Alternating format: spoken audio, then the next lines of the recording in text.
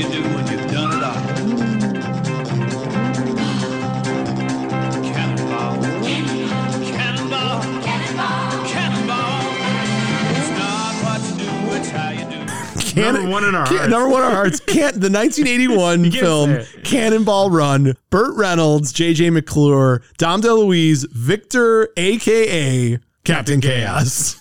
This movie is so outrageous. It's really on the list. It's the most outrageous one on the list. There's just the theme song, right? So the opening theme song is like Cannonball, Cannonball Run.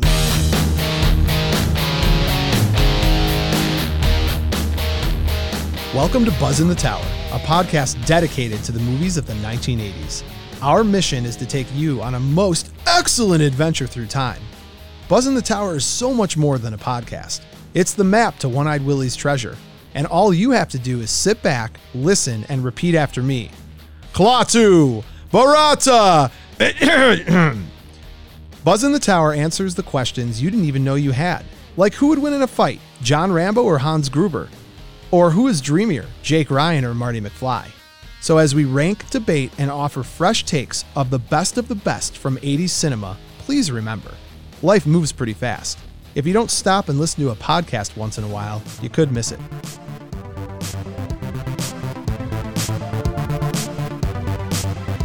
Don't forget to subscribe to Buzz in the Tower on Spotify and Apple Podcasts.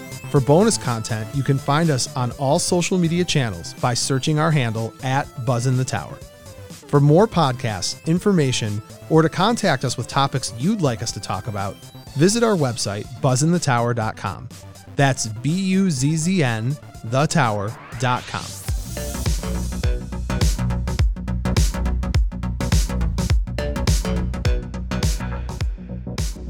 Buzz in the Tower is brought to you by Verde Media. Max, I couldn't be happier with the way our website looks. So good. Yeah, if you haven't had a chance to take a look at our website yet, you need to right away. These guys, website development, online marketing, they are outstanding. Am I exaggerating at all? It is so choice. If you have the means, I highly recommend having them build you one. I love it. I love it. Look, they're the best of the best. And working with John, their owner, a self-admitted 80s martial arts movie nerd, was an absolute joy. Is that why you said best of the best? That is why I said. Yeah. That was a tip of the hat to John. They're more than our sponsor. They're our partner. And if you are looking to build a website, they are the group to go to. Find their link on our website and check them out, Verde Media.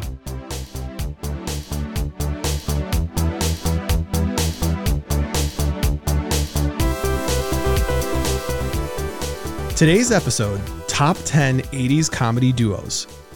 Lucille Ball and Desi Arnaz, Laurel and Hardy, Abbott and Costello, Spade and Farley, Key and Peele, Mo and Max. Some comedic duos are in a class of their own. If you are listening to this podcast, you no doubt love comedy, comedic duos, and realize the 80s had plenty of both. Today, we're going to list our top 10 80s comedic duos from our favorite movies. I'm Mo Shapiro. And joining me as always, the punchline to my joke, Max Sanders. And with that, let's get our laugh on. Finally, my time to shine. You are the jokester. Yeah. You want a cohesive show. I just want funny moments. This is also going to be cohesive. No. Yeah. There's rules. I got rules. Say, remember when? No. Jokes, humor. You're born for TikTok. You just want clips of things to laugh 7 at. 7 seconds. Yeah. 7 seconds, laugh, move on. Oh, that's good. What do you call a cow with no legs? Ground beef. That's not fair. Moving on. All right. So today's episode, we are going to talk about the monster duos of comedic enjoyment. The Batman and Robin. Yeah. That's a great duo. Not that funny though. What are they called? They're kind of funny. No, but they have a name. The Dynamic Duo. That's what they're called. Yeah. It took me a minute. It's easy to name comedies in the 80s, right? 1980 to 1989, there are some amazing comedies. It's a glory time for comedy. It's a great time for, like, we talked about how it's the height of action films. But it's also these teen romp, like... It's the height of immaturity comedies. Yes. Caddyshack. Yeah. Caddyshack is always going to be amazing and funny. Porky's did not age well. It's funny, though. It is funny. It's very funny. So as we pluck the comedic duos that we think are the 10 best from this era, we're going to have some rules. You know, I always have rules. You hate my rules. I know. Before we even hop into that, though, what I'm really excited about today is we have a new sponsor to talk about. We do. We do. So we have been working with Kevin, the founder of 80stees.com. Coolest website ever. The product, if you're listening to the show and you're into the show, there's absolutely no way you're not going to be into this website. No, it's basically the t-shirt form of the show. Yeah, that's exactly what it is. No, and not just 80s movies, but 80s cartoons, 80s music, 80s television, and then everything. And 90s too. He's going into the 90s stuff as well. So our relationship with them, it's pretty cool, right? They're giving us t-shirts. They are. We're going to wear the t-shirts, twist our arm, because that was the most fun thing that we've ever done. We spoke with Kevin. He's like, guys, go out to the website, pick out the shirts you want. We spent 2 hours. 2 hours going through this website, and because we're only doing a couple a week, and then when we launch our episodes, we'll put pictures out of the shirts we're wearing. Max, you have a lovely Inconceivable shirt from The Princess Bride. Love it. I enjoy that. I shaved my head just like him. Gorgeous.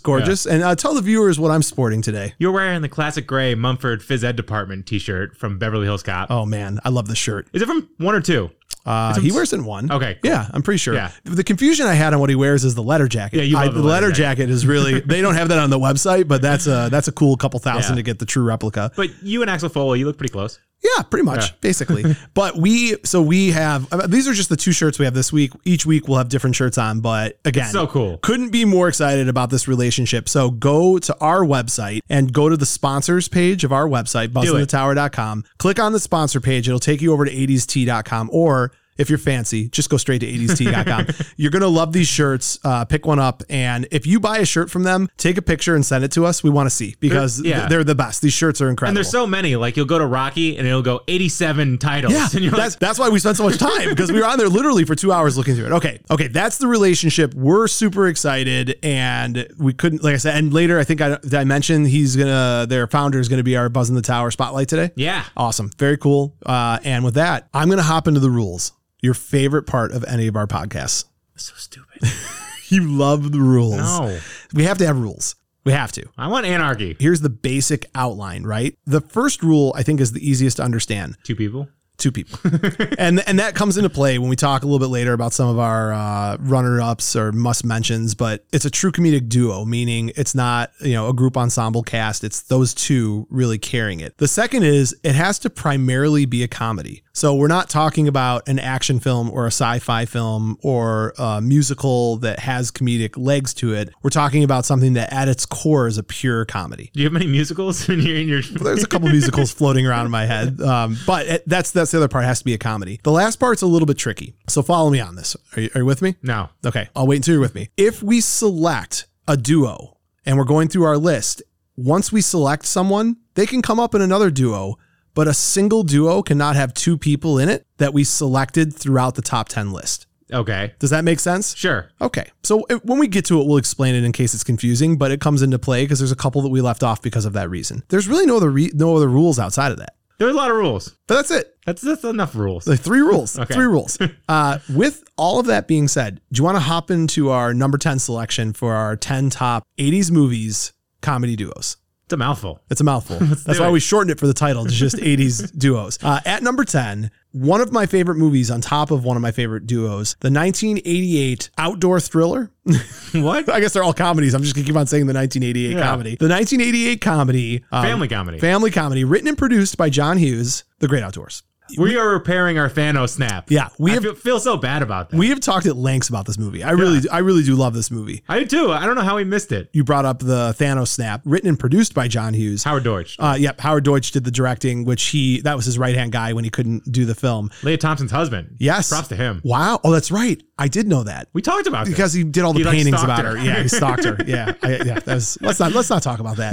The comedic duo that we're referring to, Dan Aykroyd and John Candy. Dan Aykroyd plays Roman Craig and John Candy plays Chet Ripley. Chet, John Candy's character, and his family are going up to their cabin for a nice little vacation, and his brother-in-law, Roman Craig, invites himself up to the cabin and wreaks ever-loving yuppie hell. Yeah. I mean, is there a better way to put it? Well, it's twinges on that family knows how to really get at you kind of thing. Yeah. Like we're wealthier than you. We know how to do things right. Yeah. You don't know how to do it. The relationship between Roman Craig and Chet Ripley, they play off each other so well in this movie. Oil and water. It's perfect. Yeah. And it's endearing. Like that's the part too, is that they're not only, giving each other hell back and forth, but then when the emotional parts come, you're vested like in the relationship. It's hot dogs versus lobster. Hot. That's a great. I love that Roman grabs the lobster tails with his hands off the grill. Yeah. Like that's a cocky move. It's such a new money thing. The whole movie is just this building tension. Roman with the speedboat, the lobster tails, the giant cell phone. Yeah. Yeah. Chet just wants a canoe and some leeches to go fishing. He's got the Gilligan hat on. It's a great movie. I love when he wants the pontoon boat and Roman's like, are you going to retake Omaha Beach? Like, what a great dig. He's so condescending. Like, and that's that at the beginning, Chet's wife is providing all this. Take it easy, Chet. Don't get mad at him. I love her, by the way. What else has she been in? Oh gosh. Off the top of my head, I couldn't tell you. I'd have to look it up. By the way, Annette Bening's first role as Roman's wife. husband. Yeah. I think it was his wife. Some of like the highlights of this for me during this entire movie, I love the tension is built to the boiling over point, and Roman and Chet are fighting, and the fight all stems from how to build a fire. Yeah. And Max, I have to tell you, like this happen? every grown man at their in-laws with their friends, like if you don't build the fire right, it's just you feel this pressure of everybody watching you, like, wait, you're not man enough to build a fire. It challenges you at your core. It's a horrible feeling. I feel awful because I've never had that happen to me. Max, have you ever even used a pocket knife? No. No, you haven't. He's twisting it, right? So he says, you twist it lengthwise to simulate kindling. That's what like Roman's telling Chet to do, because Chet's doing a different technique. And this leads to this fight where Roman leans in and says, I couldn't believe this when you're watching it, right? Thanks for ruining our vacation, Ripley.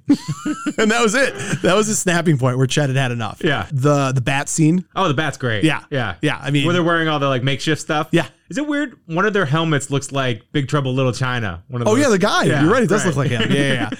He's on my face. They're just hitting each other. Yeah. The bear. Poor little guy. Oh, yeah. The bear, too. Like Big Bear. Yeah. Big Bear. He's like gasping for his air. I like the cigar on the patio when they're just smoking. And they're like, what would you do with this place? And Roman's like, toxic waste dump, medical stuff. And Chet's like, why am I related to this dude? It's the worst. Yeah. But that's good storytelling. It builds it up. Their relationship builds up, but they play off each other great. You're stuck with family. Even the old 96er, right? Like Chet eats the entire steak. And Roman is his like PR guy. And he's like, well, he's done. And the guy's like, ain't done yet. He's like, there's nothing on that plate but gristle and fat. What does Roman say to the guy? He looks at him and says, if I can get a dessert down him, will you throw in some Paul Bunyan hats for the kids? Everything about this movie is great. It's great. It's great. That is for sure our number 10. I even said in my mind, I would have even moved it higher. But we have some other great duos, but Dan Aykroyd and John Candy, they are just perfect together in this. Yeah, this feels right. It didn't do well in theaters. I know, which is kind of sad, right? Well, it's a VHS classic, though. It is. Yeah. And it's on, even when it's on TV, I own it on DVD. I think that's John Hughes kind of crossed the bear in general. Yeah. It's like 80% of his movies afterwards. Well, it didn't do bad. It just didn't do, Like him and John Carpenter have this weird, the tail end, you can see it now. Yeah. But not in the moment. Unappreciated in their time. Yeah. Yeah. No, that makes sense. Although, to be fair, John Hughes was appreciated in his time. So, but I get it. I mean, I understand what you're saying. Any interesting fun facts? We kind of nailed fun facts on this on our John Hughes episode. SNL versus SCTV. I thought was cool. Oh yeah, that's right. Them together. The Second City. Yeah, absolutely. Yeah. And that's it. Cool. Oh, only 3 weeks to shoot. That's right. It's funny. I guess comedies take a very quick amount of time to shoot. All these movies were done in like a month. Right. All of them. Yeah, 5-6 weeks on some of them. No, I got that on that as well. It's not a Judd Apatow production that takes it's 9 years and 30 hours. God, Judd Apatow. I like those movies, though. I do too. Yeah. Easy. We go down that rabbit hole. We're talking Judd for quite a while. All right, our number 10 pick. Our number 10 pick is The Great Outdoors. Let's move to number 9. This is controversial. I'm in my so opinion. excited. No, you, it's not. You jammed this down my throat. Well, we asked it in our guilty pleasure episode. I love this movie, and I think it's definitely a comedy. Yeah. It fits the mold of what we're talking about. So what's wrong? The more I even talk about it, the more I realize like I can't even argue it because it is a great comedy duo. We wanted one rom-com to get in there. I know. And it wasn't When Harry Met Sally. It was close. Please introduce it. This is your movie. You love this movie. 1987's Overboard. Overboard is a great movie. Kurt Russell, Goldie Hawn. Yeah. Goldie Hawn plays the lavishly rich Joanna, heiress. the heiress, Joanna Staten, also Annie Prophet. We'll talk about that. Can I sum up this movie? I have like a great one. You're looking, yeah. You know what? Take it. Go. A cruel but beautiful heiress mocks and cheats a hired carpenter. When she gets amnesia after falling off a boat, he convinces her they're husband and wife so she can pay him back with labor. That's the movie. Insane. That's the movie. The husband who tricks the wife is Kurt Russell, playing Dean Prophet. The Prophet boys, well, there are 4 of them. I always screw that up. Yeah, 4 Prophet boys. Pee Wee Herman one. Yeah. Who that kid just, it wasn't even in the script. He just loved Pee Wee Herman, which is funny. Yeah. This movie shouldn't work. No. Yeah. But it's a movie that completely owes itself to the chemistry of Kurt Russell and Goldie Hawn. Absolutely. Like, and that Gary Marshall, the director, let them do their thing. A ton of improv. Yeah. A lot of them did a ton of improv. He seems like the coolest dude ever. So R.I.P. first of all, but he also did Pretty Woman, Beaches, and The Princess Diaries. Yeah. If you look him up on IMDb, his picture is him eating a burger and a soda, just looking at you like, I'm hungry. I'm hungry. How you doing? Like, that's the kind of guy I want directing Overboard. Overboard is, it feels good. Every time I watch it, it's a feel good movie, and their banter makes the movie. It does. And they're hilarious. And the impromptu piece of it makes me believe that this is really how they are in real life. Like this is how they interact with each other, how they joke with each other. Tell me something about my life, Dean. Something not horrible. Right. He tells her how she stopped a kid from choking at Burger Boy when she was working there and she was the employee of the year or whatever. Yeah. You jumped my bones the first night we met in a 7-Eleven parking lot.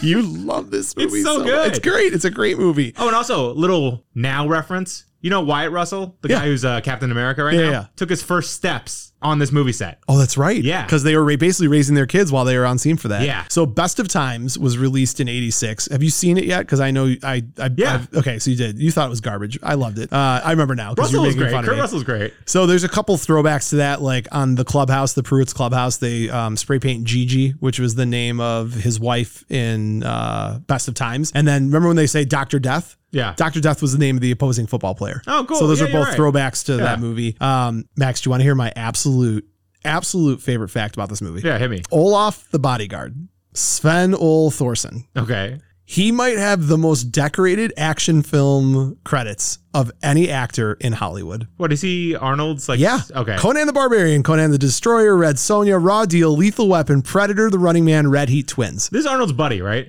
I don't care if he's his buddy or not. Yeah. He's a 6'4" giant bodybuilder. And did you just hear the movies I told you he was in? Yeah. He was also in The Hunt for Red October, which is in 1990 or 91, which is why I didn't mention it, but I just did now. Yeah. That's a pretty good list to be in those movies. Yeah. What are your favorite scenes? I've got so many favorite scenes in this movie. When he dunks her into the water bucket. When she lost her mind. Yeah. Yeah, she gets dunked in the water and she goes, "My life is like death. My children are the spawn of hell and you're the devil." And he has his chin on his hands and he's just smiling, just that Kurt Russell just smirk. That's and really good. He just has such a smile on his face. He just loves it. For me, my favorite parts of the movie aren't even the funniest. They're the most tender ones, like the Arturo, the 3 horns honking. Yeah. When they're on their date. I love that part. But the comedic scenes, I mean, they're all over the place. I mean, even just when she like goes after their teacher because they all had poison ivy and they're itching. The other part when he gets busted with the underwear in his car and his buddy takes the heat and she's like, "These are fancy pair. You might want to get him back to your girl." And you know that guy was going to be played by John Candy originally? Yeah, they had him lined up for it. I do remember that. He was busy doing something else, right? Isn't that why he didn't do it? Armed and Dangerous, maybe? Oh, man, I love Armed and Dangerous. I watched that last night. Did you? Yeah. Oh, you finally watched it. Yeah. Good. Okay, number 9, Overboard. I guess not as controversial as I thought. Max. Yep. Are you ready for number 8? Dun, dun, dun. Max, this movie is so fantastic. Yeah. I'm sorry I'm late today. One of my hamsters had an anxiety. Max at number 8. Number 1 in our hearts. Number 1 in our hearts. The 1981 film Cannonball Run. Burt Reynolds, J.J. McClure, Dom DeLuise, Victor, a.k.a. Captain Chaos. This movie is so outrageous. It's really on the list. It's the most outrageous one on the list. There's just the theme song, right? So this is, even though it came out in 81, for all intents and purposes, it's a 70s movie because the opening theme song is like Cannonball, Cannonball Run. That makes it a 70s movie? Yeah, because it's basically like disco. It's like disco music, like Cannonball Run. It does feel like a 70s movie. The song is hilarious. And I'm going to skip to what I would argue is the funniest thing of the entire, all the data I have on this movie. Okay. Is Burt Reynolds. This is his quote, okay? I did that film for all the wrong reasons. I never liked it. I did it to help out a friend of mine. And I also felt it was immoral to turn down that kind of money. It's $5 million, right? I suppose I sold out, so I couldn't really object to what people wrote about me. $5 million for 5 weeks of work. Yeah. This movie was shot in 5 weeks. Well, it only cost $17 million. It made $160 million. It's absurd. I actually think it's really, like, it's a funny movie. Aside from the comedic duo piece of it, the other part. There's tons of comedic duos. Yeah, there's a lot. That's what I say in this movie. That this is one of our rules, where one of our rules tripped the meter. Because I would argue you could have said Dean Martin and Sammy Davis Jr. They're amazing. When in this Dean movie. Martin grabs Victor's butt and Victor just goes geek and just hits his head on the van. It's great. Yeah.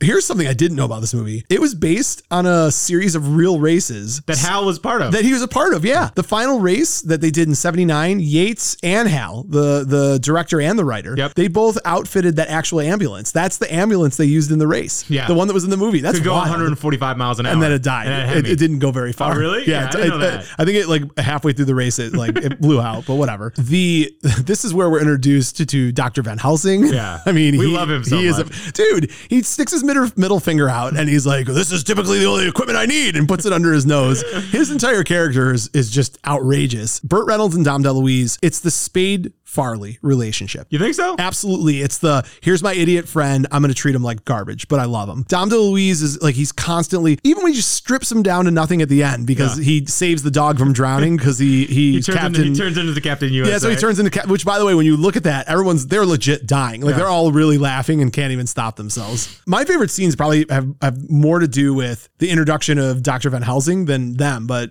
when they first meet him and he's got two cross-eyed. Yeah. And I don't know where you found him, but never tell me. I'm honored, sir. I'm Dr. Nicholas Van Helsing, professor of proctology and other related tendencies.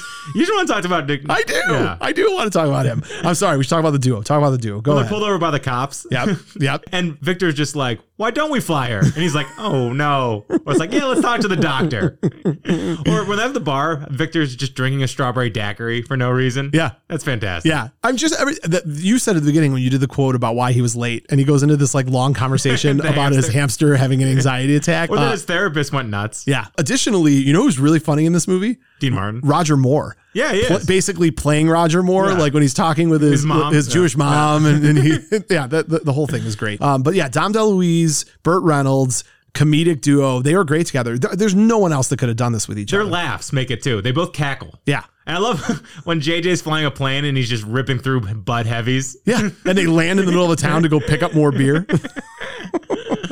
Oh, Cannonball Run, number 8. Let us mosey on over to number 7. This is a really good one. This is one you brought up. I wasn't fighting it at first, but I have such a bad taste in my mouth from the sequel that it's hard for me to appreciate it. So sometimes. I watched the sequel yesterday. You did? And I think it's better than the original. That's madness. We're not even gonna. I'm just messing with you. Okay. Yeah. I won't edit out that I just sat back in my chair and was ready to shut down the entire podcast. That's okay. Good. Yeah. Did you really watch it though? No. Okay, good. Yeah. Please don't watch it. Yeah. Tell them the movie. Coming to America, directed by John Landis, not written by Eddie Murphy, but the original story was by Eddie Murphy, which I didn't realize. It's based on another story that there was a lawsuit about where a guy won $900,000. Oh, yeah. There you go. Eddie Murphy is Prince Akeem and Arsenio Hall as Semi. And this is a great. So a pampered African prince travels to Queens and goes to find a wife. Yeah, that's it. Yeah. Simple premise. So simple. So can we do the barber scenes too? Because it's yeah, I mean, you could treat that as duos as well because they played. Joe Louis is 137 years old. Every time I hear that, it makes me laugh. What's the one quote that Murphy has? He's like, but he lost to Rocky Marciano. Yeah. I think one of the things you'll see as a consistency in the duos we pick is not just that they're funny together, but when you watch the two of them, you get the sense that they are actually like really good friends. Like there is a developed relationship where you like buy into it. Yeah. And Semi seems like the worst frat bro. He definitely is this obnoxious character. Such a suck up. Yeah. Such a suck up. When he's with the queen, he's like, what lovely skin the queen has. Yeah. Like just stuff like that. And then he's wearing the polo outfit. He almost destroys Eddie Murphy's goals, right? Like by upgrades the apartment. The fact that he has to work at a McDowell's, not a McDonald's. I'm badly in need of a manicure. You're going to mop your way into her Bret Hart. Oh, they're so funny together. When they stop Samuel L. Jackson breaking into McDowell's scene. Freeze, you diseased rhinoceros pizzle. You love that quote. I do. What are some of your other favorite scenes? When they're going on the speed dating in the bar. Oh, the speed dating. Oh my God, the speed dating. There's is like so the funny. two rapper girls. There's Arsenio Hall as a woman. Yeah.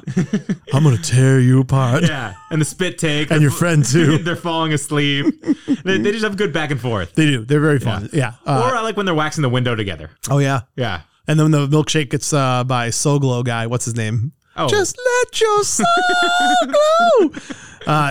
Again, we're at number 7. Yeah. I think it's a reasonable pick to say for number 7 that this is Akeem. They're great together. Oh, Yeah. and also when they're fighting together. And Oh, they're at the doing beginning. backflips. I do like that. I do And like Eddie that. Murphy's like, female rights. And Arsenio Hall is like, meh. It's like, no. Like, you've sided with Prince Akeem. Yeah, absolutely. Max, that takes us to number 6. Our number 6 selection is the 1988 film Dirty Rotten Scoundrels. Love this movie. It's a great movie. Directed by Frank Oz, you know I have a man crush His on. first non-puppet movie, by the way. Con artist Lawrence Jameson, played by Michael Caine. You need to stop that. I'm not going to say Michael Caine, is a longtime resident of a luxurious coastal resort where he enjoys the fruits of his deceptions. That is until... Fruits of Deception. Yeah, that's the name of my cologne, Fruits of Deception. That is until competitor Freddie Benson, played by Steve Martin, shows up when the new guy's lowbrow tactics impinge on his own work. Jameson, played by Michael Caine, resolves to get rid of him. No more Michael Caine, I promise. Confident of his own duplicitous talents, Jameson challenges Benson to a winner-take-all competition. Whoever swindles their latest mark first can stay, while the other must leave town. Did you hit the thesaurus this morning? Like, what are you doing? I am... Two con men settle a rivalry by betting who can swindle a young heiress out of 50 grand. Okay, if you want to sound like a fool, I wanted to sound like Michael Caine. What would we do without Wikipedia? So anyways, moving on. Dirty Rotten Scoundrels is one of my favorite comedies. It's the relationship between Steve Martin and Michael Caine. See, I said it right. I didn't do it with my accent. The Padawan and the Jedi. And they're hilarious. I mean, is Ruprecht the funniest character in film? Mother. I mean, yeah. I mean, you've been banging on your pots again, haven't you? Why does he have an eye patch? Because he remember that's why he had the cork on his fork when he hit the eye patch because he hurt himself. It was to protect himself from poking his eye out. And his applesauce. And the bathroom thing was incredible, right? He's sitting at the dinner table and he just says, "Excuse me, may I go to the bathroom?" And just goes. No, first Michael Caine says, "Of course you may." And he just sits there for what seems like a minute-long pause and then just says, "Thank you." It's great. I mean, it's a very mature movie. I know it's absurd. Michael Caine says his favorite scene of that movie for him, where he thought was hilarious, was when Steve Martin was in the wheelchair and he took like a whip, and hit him in the legs and ran across the whole room. He like winds up. Yeah, it was great. They're Steve Martin's just holding his head like. The facts about this movie, and we didn't do a ton of facts on all of these, but some of them are incredible. This was originally meant for Mick Jagger and David Bowie. I know, isn't that wild? That is insane. I would have watched that. Do you know almost Eddie Murphy? No way. Yeah, Eddie Murphy was almost in this. Instead of Mick Jagger, instead of David Bowie. No, instead of get rid of the Jagger Bowie part and now move to the other, he was going to be Steve Martin's role. That would have been good too. I think he would have been great at it. Yeah. Do you know why Michael Caine agreed to this movie? No. The only reason he did was because he realized the movie was shot in a French villa next to Roger Moore's villa, who's his friend. Oh, you're kidding. He's like, I'll go hang out with Roger. Oh, that's hilarious. So you said it before, like Jaws 3, he kind of just takes money for roles. Well, I don't care. He can do whatever he wants. He's great. Good for him. He, in addition to that, it almost was a Monty Python reunion. Oh, really? Because the other two people that almost got cast for this were John Cleese and Michael Palin. And he would have read for Lawrence. Cleese would have read for Caine's character. Did you know this was a remake of an earlier movie? I'm sure. The 1964 David Niven Marlon Brando comedy called Bedtime Story. And it's interesting because when they asked, why were we doing this, right? Michael Caine asked Frank Oz, why are we redoing a movie that was a commercial flop?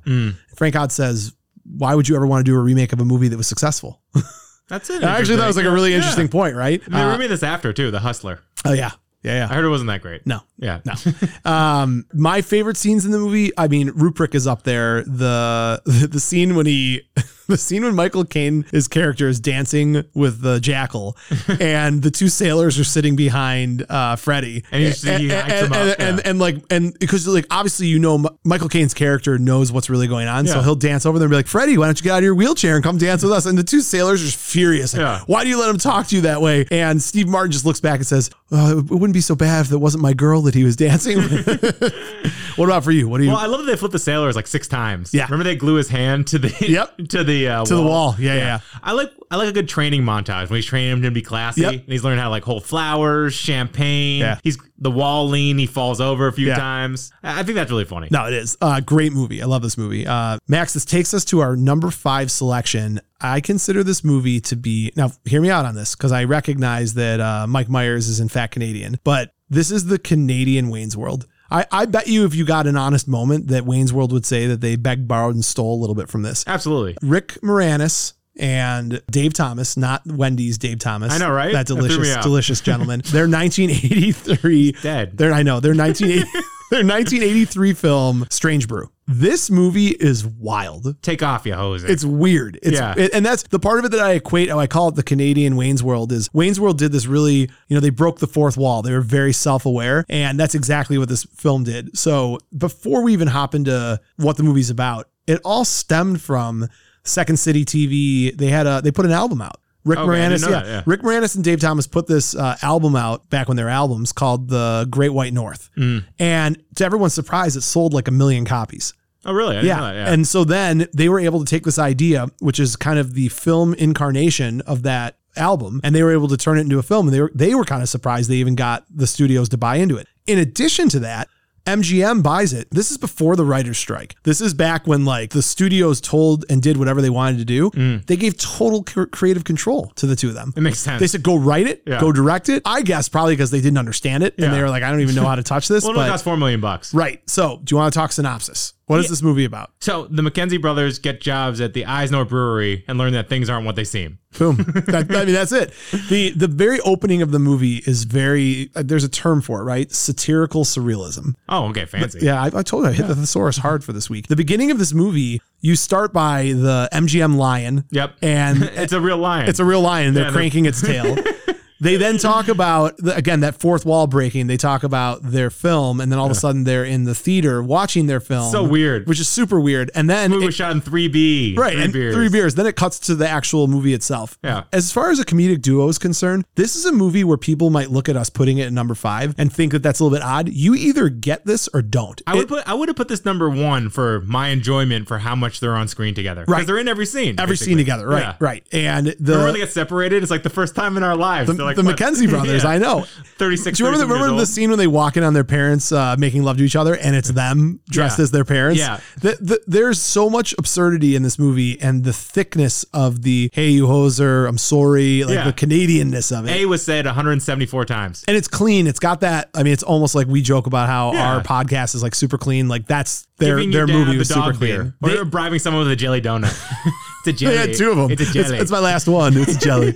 The entire movie, their chemistry is fantastic. But I would understand of all of the picks that we have, this is the one where if someone contested it, I would understand, because I think the rest of these movies, you don't have to have a certain taste of humor. You're going to find them funny.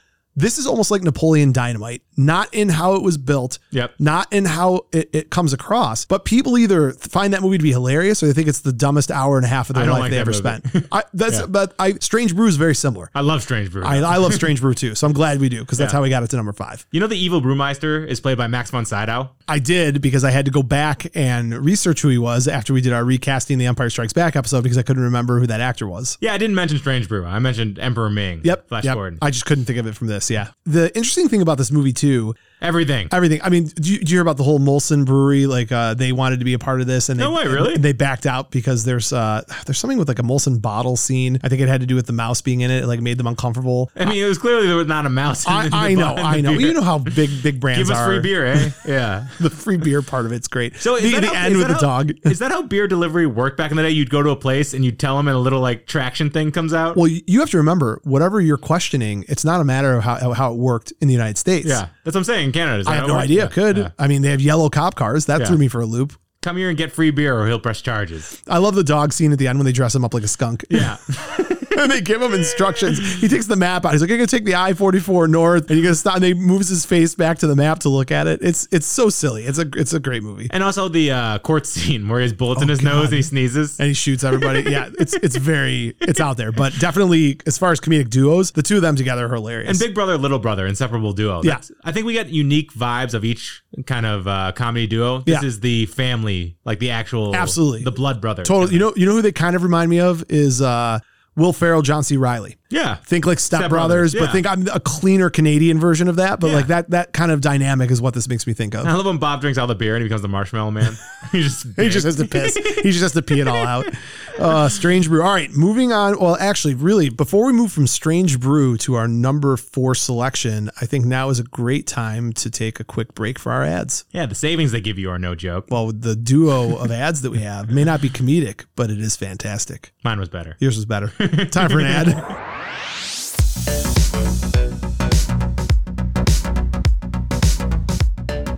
Buzz in the Tower is brought to you by Capsiva Pain Relieving Gel. And I can tell you that if you're sitting at a table across from a guy who has to go to the bathroom every 25 minutes, you're going to get arthritis, you're going to get muscle soreness, psoriasis. Capsiva is all natural. It's okay. Capsiva is all natural and designed to increase blood flow for the healing and pain relief process. Try it for free at capsiva.com. That's CAPSIVA.com. And Max, I'm an old man and I need this kind of stuff. It works. It's great stuff. Yeah, it's like Wilford Brimley in Cocoon. You know what I mean? You feel revitalized.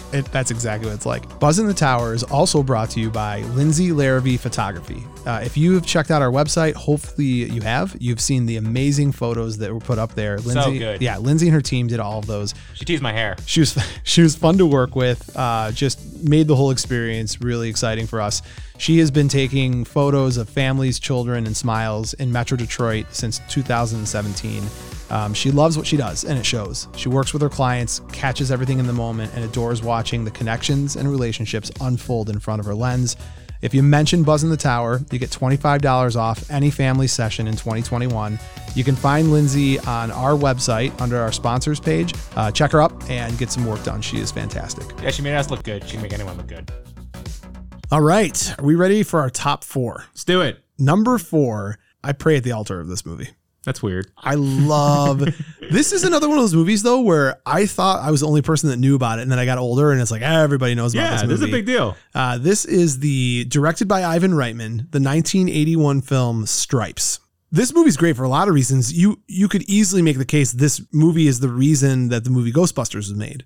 Really? Yeah, because Reitman's success on this is what pulled him into getting Ghostbusters moving. It's what pulled in him being one of the Ghostbusters, bringing in Bill Murray. Him and Ramis and Murray. Yeah. It's all the chemistry that took place with all this is kind of what moved it. So Hard Luck Cabbie, John Winger, played by Hard Luck.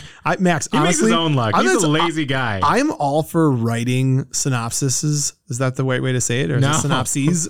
I'm all for writing these short little blurbs, but the ones that are online are so much better than the stuff I come up with when explaining a movie in 4 sentences. Because I just go, I'm going to steal. I'm stealing right now. Well, don't tell people you're stealing. I'm giving my footnote to Google. This is what Google said, and I agree with Google. Hard Luck Cabbie, John Winger, played by Bill Murray. Yep. Directionalist after being fired from his job and dumped by his girlfriend. Yep. Enlists, basketball hoop. Yeah. Enlists in the U.S. Army with his close pal, Russell Ziske. What a name. Played by Harold Ramis. After his barely satisfactory performance in basic training, the irreverent Winger emerges as a figurehead for a ragtag band of Army misfits. I want to be a part of a ragtag band of misfits. No, you don't. You'd be killed. Nah, it'd be great. However, his hijinks threaten to cause an international scandal when he inadvertently commandeers a military assault vehicle behind enemy lines. This movie's insane. It's fantastic. I found out some pretty crazy stuff about this movie too. So of course the vehicle they're referring to is the EM-50 Urban Assault Vehicle. The GMC one, right? Yeah, that's the one that I want for,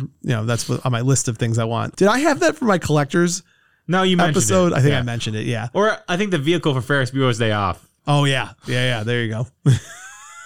In addition, you've got Ox, who's played by John Candy, and you've got Elmo, played by Judge Reinhold. Not a big part early in his career, but he's quite funny in it. There's great characters all around this movie. Did you know that this originally was supposed to be a Cheech and Chong movie? No way. Yeah, it was. That's how it was supposed to be set up. I knew Ramis' character was originally the studio wanted Dennis Quaid. Yeah. Yeah. And funny. So the way that Ramis ended up getting into this is Murray refused to do it without him. Yep. And so that's great. Well, he's smart because he's saying Ramis could co-write it or can chop it up on the fly. Yeah. Well, so Sean Young, Yep.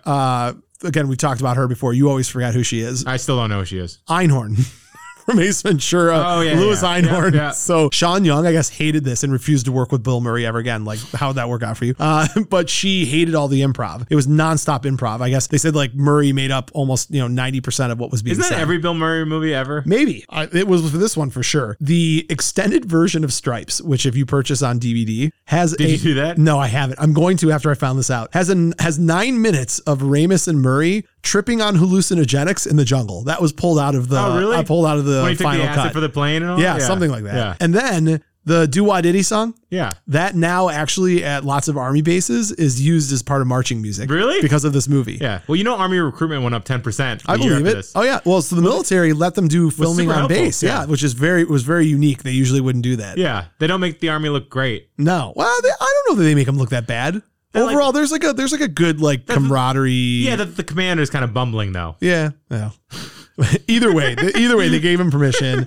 What do you think about it? The one thing that Ivan Reitman learned from this movie is a little goes a long way. Okay. Apparently there was an enormous amount of footage that got cut and it was an incredible success. And he was one of those kind of directors and writers that wanted to have all of this different stuff. And he trimmed off so much of it and had this great movie and it kind of taught him a little goes a long way. He hated the third act of this movie, though. I did not know. Oh yeah, because the budget, they wanted to do something bigger. They turned it into like a war film. Yeah. And it's funny. It's like all these comedies, watching them all the way through, after an hour, that's where it ends. Like the funny ends. It's like they have to resolve everything. Yeah. It's never as funny. No, that's a fair They point. should just end with comedies after an hour.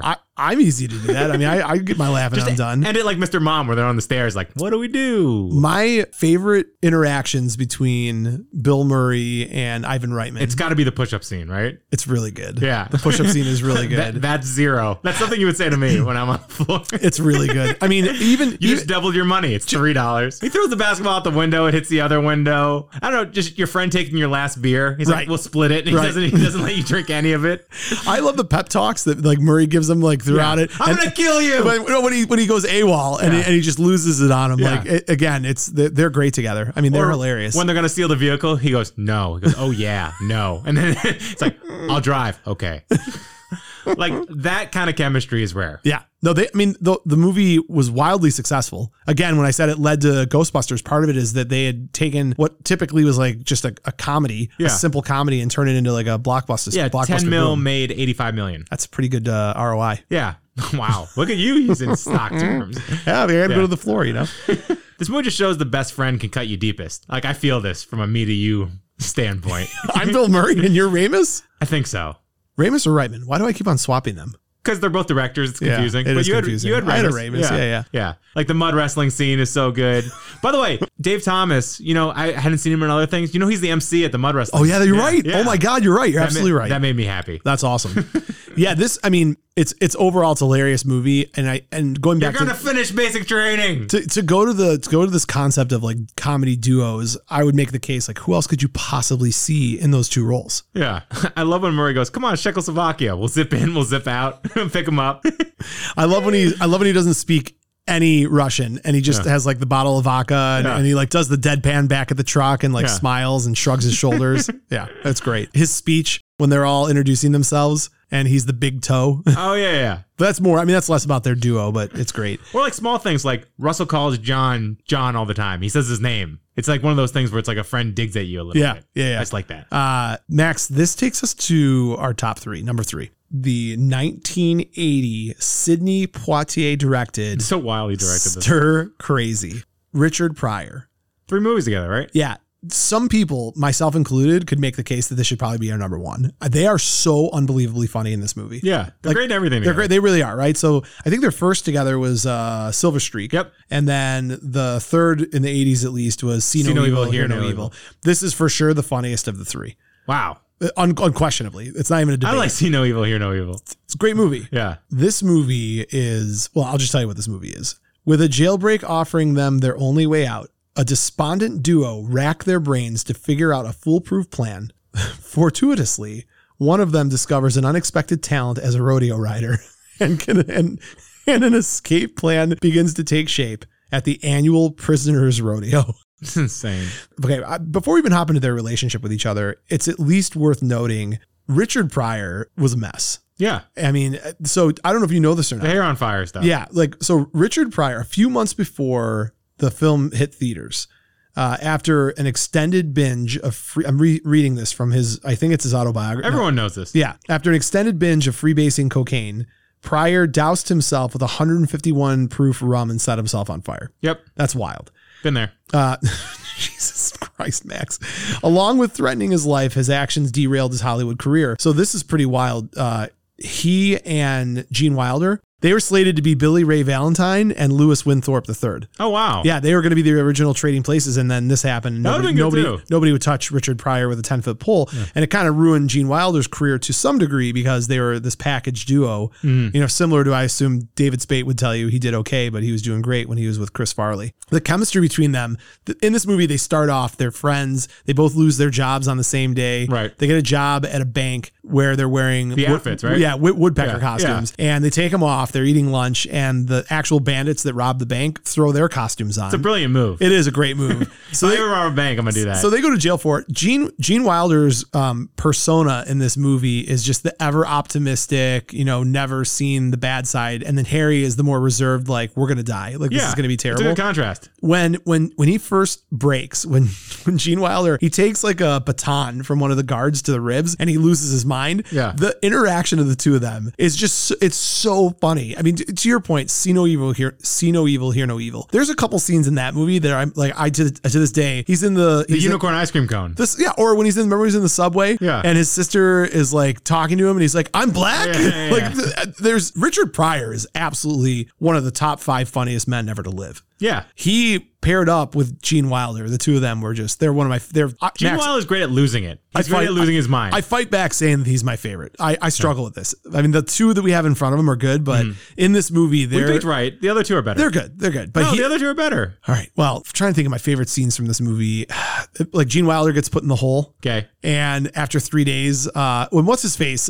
Coach. Why can't I think of his name? Craig T. Nelson. Craig T. Nelson is the bad guard. And he's like, we'll see how you deal with being in the hole. He comes in 3 days and he's like, you ready? And he pokes his head out. He goes, I just need one more day. I'm almost in touch with myself. The other characters, like there's a murderer. He's like the biggest murderer ever. He's this big giant guy. And they eventually befriend him. But at first, when Gene Wilder meets him, it's in the lunch hall and it's terrifying. Yeah. So Gene Wilder's playing his guitar. And then all of a sudden that character who's like 6'3", 400 pounds starts singing and has the most like beautiful voice. Obviously. Yeah, of course.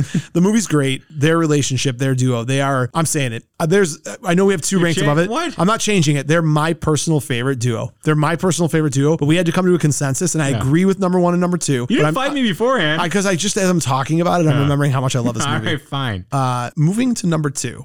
See, when I get through number 2, I'm going to get just as excited. Let's talk about Spies Like Us. Yeah. Looking for a way out of their mundane government jobs, Austin Milbarge, played by Dan Aykroyd, and Emmett Fitzhume, played by Chevy names. Chase, amazing names, take the entrance exam for a CIA espionage program. They are immediately chosen to take part in a top secret mission in the Middle East. Soon it becomes clear that the hapless pair are being used as decoys to expose the Russians for a Cold War nuclear showdown. Pretty much. Spies Like Us.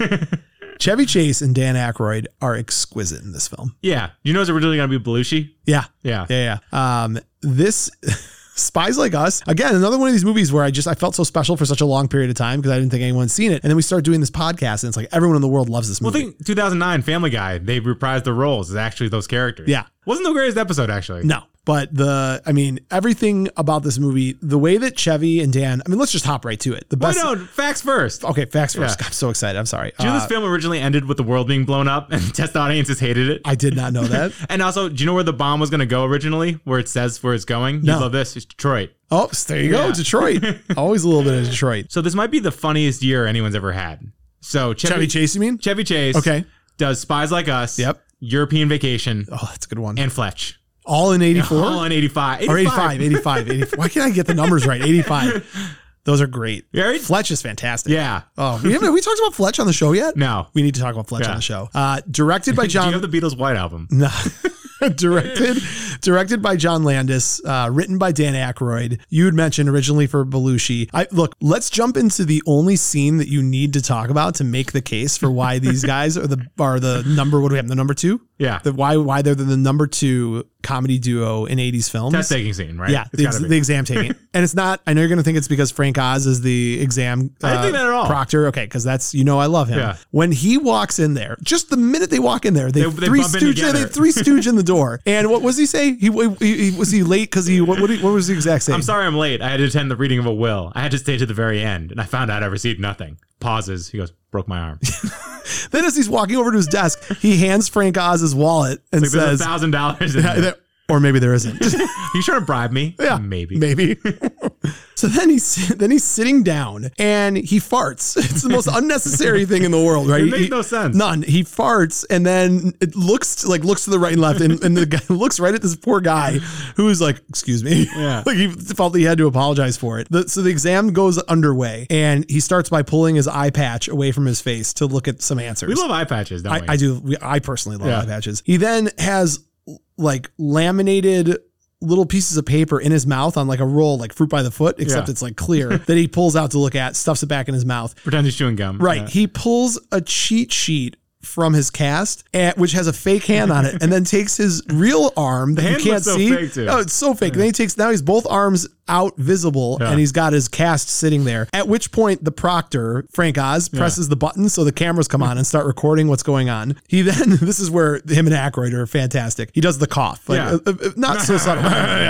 And finally, like, coughs loud enough. He needs the, what does he need? KGB. He needs to know what KGB stands for. So Aykroyd writes it out and cheats. Why does he help him? I think that's their dynamic, right? Shows the answer to which Fitzhume says, "Thank you," and then he's like, "You're welcome." It moves from that to out of nowhere. Chevy Chase grabs his head and goes, "Oh, I can't take the pressure." He gets up, he's staggering around the room, grabbing people's tests, writing things down. It's so obvious. It then cuts from that scene to they're basically being reviewed on the video. Yeah. So they're with all the higher ups. And that's where you see, I think, the funniest part of the entire scene when Aykroyd's like, "All right, everyone, step back. I'm a trained cardiovascular respiratory assist technician. This man needs air. In fact, all of you should leave the room immediately."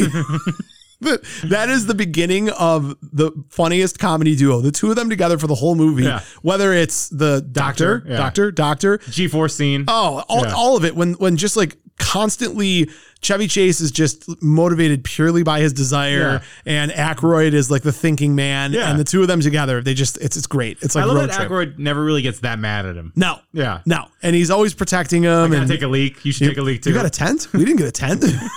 I love how they're wearing a lot of funny hats. They are. I think we're easily entertained by like you and I. Yeah. I think the truest thing we said in this episode is you and I are easily entertained. Yeah. Max, before we go to our number one pick, there's a handful of movies that, because of my rules, I'll say my rules because I'm such a draconian master of rules.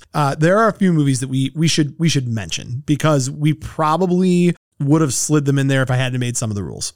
In fact, one of them we almost mentioned, we were talking about trading places, Mortimer and Randolph Duke, the Duke brothers.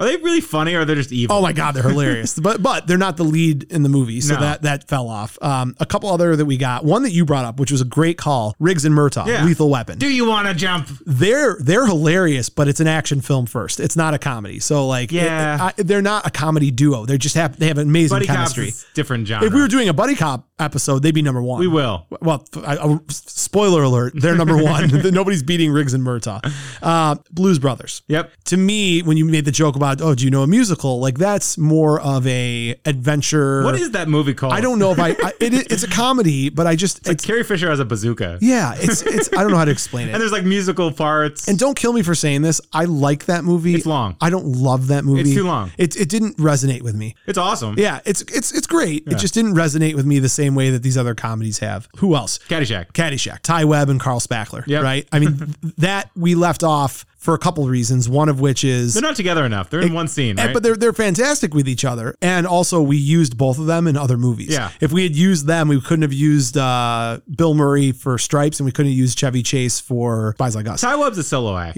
He on his own carries it. And really, Carl Spackler's funniest moments are by themselves too. Also, Han and Chewie. Yeah. again, sci-fi action film first, but they're definitely a good comedic duo. It works. Fezzik and Inigo. Yeah, absolutely. Definitely, Inigo yeah. Montoya. I mean, and Is Inigo Fezzik. funny though?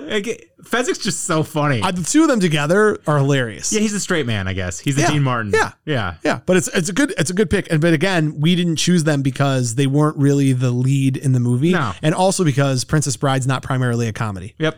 The Three Amigos. The Three Amigos I mean, only three. didn't make because there's three. Yeah. But I got to tell you something. You give me a hell of a compelling case that trio, I put it up against anyone. That movie is absolutely one of my 5 favorite overall genre comedies. Yeah. Trios are hard in general. Yeah. Well, can't even think of another good one. Princess Bride, the 3 of them in the beginning. Yeah, but not as a comedy. As a comedy. They're funny. They are funny, but it's not a comedy. It's not a comedy.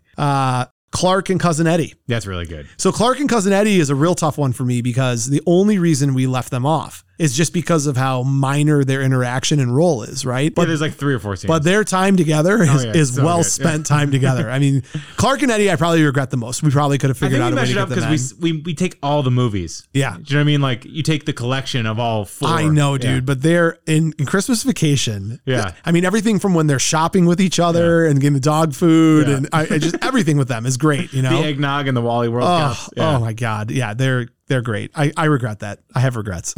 Let's move, before I get too much into our regrets, let's move into our number 1 pick. Let's do it. I don't have any regrets about this. Even though earlier I was making the case that Stir Crazy should be number 1, even if I'm looking at this on my sheet You're right such a now. flip-flopper.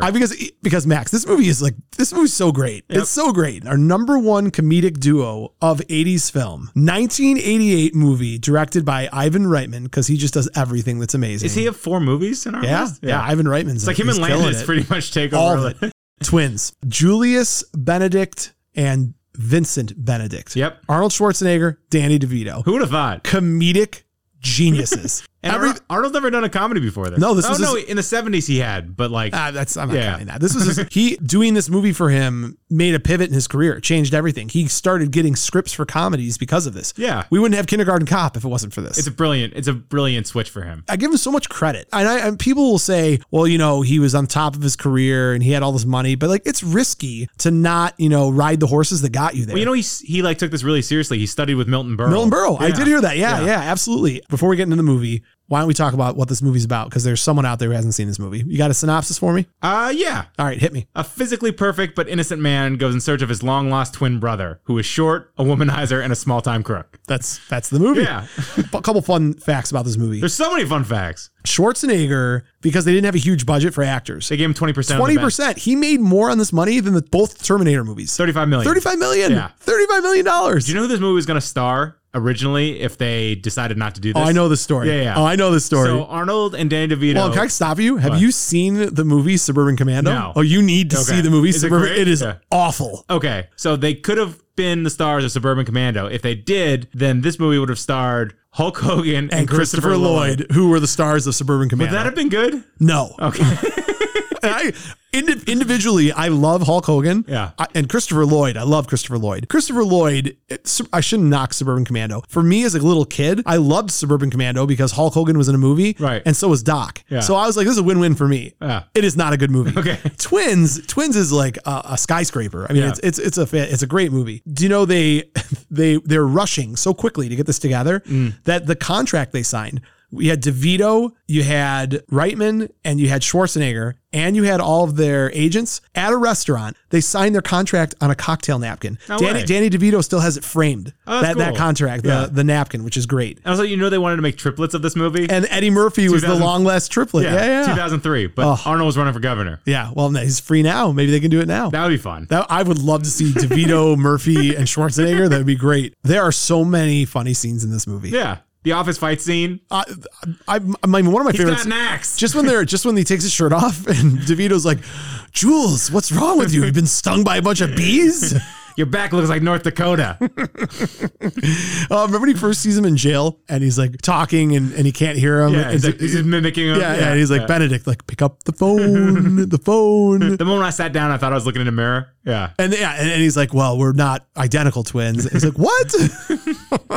The dancing where he teaches them how to dance. Yeah. Tonight is your night, bro. Yeah, the way he says bro. Yeah. And the fact that they give Arnold shorts and Converses just makes him look with a suit shirt. Oh, he looks so awkward. Yeah. He looks so awkward. His little things like his Zen, highly educated philosophy. Yeah. The first rule in a crisis situation, you negotiate first, you attack last. Yeah. Like, who's the guy? The pavement was his foe. Well, who's the guy, the Instagram guy that we've that reached out to us who does the best Schwarzenegger ever? I can't think of his name right now. Oh, his name's Tiny. Oh my God. Yeah. He's a bodybuilder, right? He's 6'5", 280. His Schwarzenegger is one of the best out there. We got to get him to do a few lines from Twins. Yeah. The second rule of the crisis situation, if you choose to bluff, you must be prepared to have your bluff called. And then, of course, the third, when there was no third, they just look back and forth and they're like, don't you remember the third? Duck. Yeah. Because they have telepathy. Yeah. Of course, because they're twins. All twins have telepathy. Yeah, and they have the little things where like they sniff the food in the same way and Yeah. move their plate or Yeah. they scratch or And they he named his cat Julius. Yeah. Yeah. And they flush the toilet at the same time. Oh my God. It's so cute. And they're dating sisters. yeah, I mean, it's perfect, right? it is. Would you go toss these cookies? I made you some cookies. I'm going to go toss Yeah, the them. fact that you don't understand slang is just cute too. The music too is like this very kind of like it's almost Muppets. It's Yeah. like, The script was really well written. It plays to all the strengths of Arnold. It's him lifting the car Oh up my to God, turn yeah. off the alarm when he's. Remember again? When DeVito thinks he's a virgin, he's like, "You're a virgin." He's like, "That's private." He goes,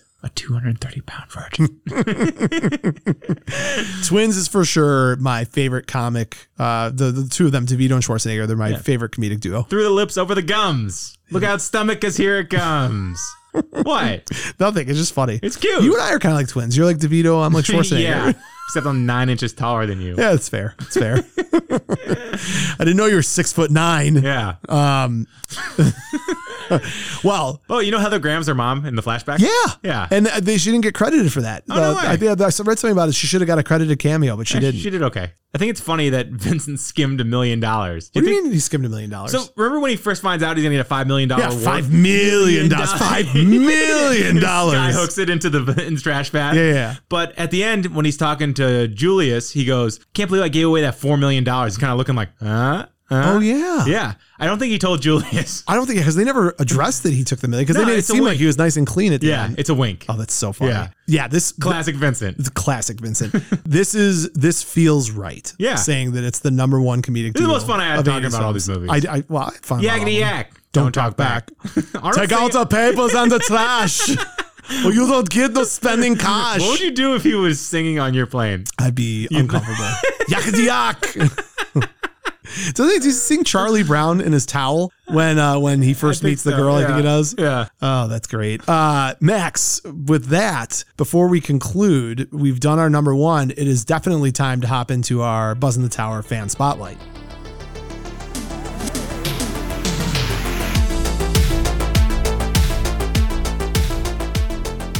As I mentioned at the beginning of this episode, our Buzz in the Tower fan spotlight this week is Kevin, who is the founder of 80stees.com.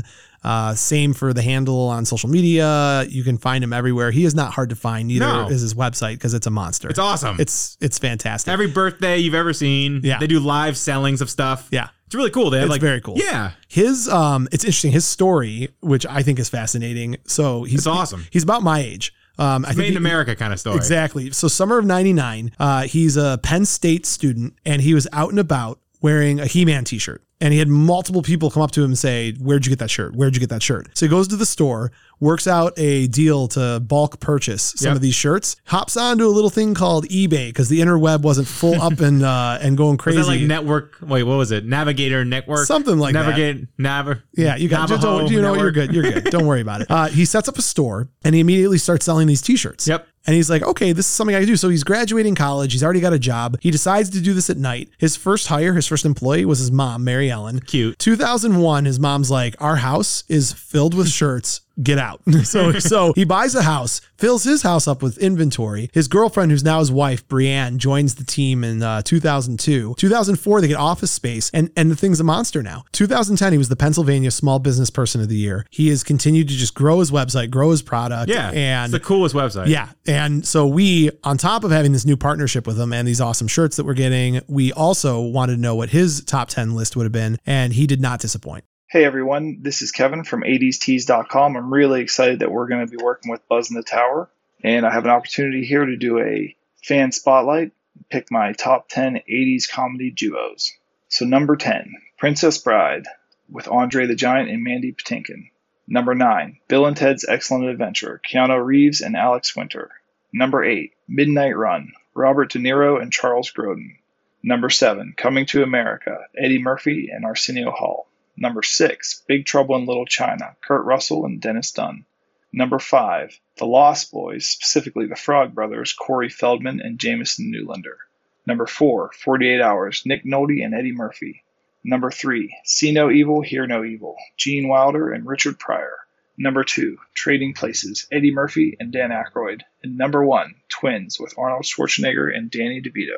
I feel like you're jealous of the fact that we didn't give Kevin rules and I gave you rules. He had no restrictions. He had none. And his picks are great as a result You of got to it. be the fun uncle for him. You're like, I have did. fun. It's Here's so true. Popcorn and candy. Well, I mean, we had good overlap. He picked Twins number 1 the same way we did. And he had Yeah. a bunch that we talked about, from Trading Places to, I mean, the one that really jumps off the page at me that we could have actually put in there was Bill and Ted. I like the Lost Boys. Frog Brothers is pretty Lost good. Boys is good too. I also, even 48 Hours, if it just wasn't for the fact that it was primarily an action film, I Yeah. think 48 Hours, same as Lethal Weapon, would have fit in there perfectly. And he put See No Evil, Hear No Evil, which is my favorite. Over Stir Crazy. I know. All right, fine. Well, Ice Cream Unicorn. this is good. This is why we have spotlights, so Yeah. we can discuss those things. So just a reminder, you can go to our website, buzzinthetower.com, check out our sponsors page and click to go to his website, or go to 80stees.com. When you buy a shirt, because you're going to see these and you're going to buy one, take a picture of yourself in your shirt, send it to us, and we'll push it to our social media to give you a little love. Yeah. And Max, that takes us to another item. Every week we mention this. I just really want to drive it home. It's not a laughing matter. This is serious. We've just been doing a lot of comedy, and I want to take things down a notch and get real with you. His terms of endearment. Steel Magnolias. Not only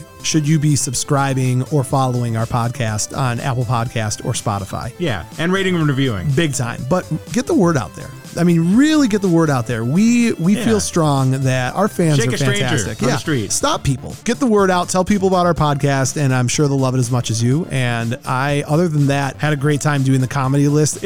I'm exhausted.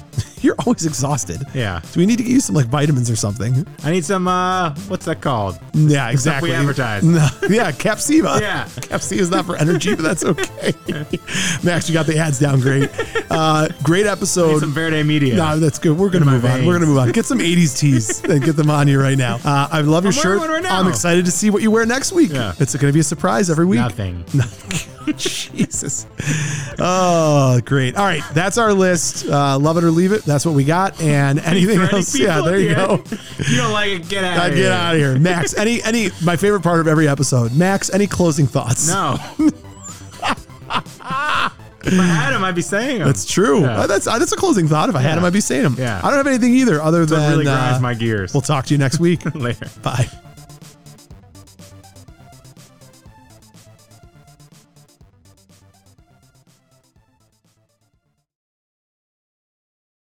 You're still here? It's over. Go home. Go.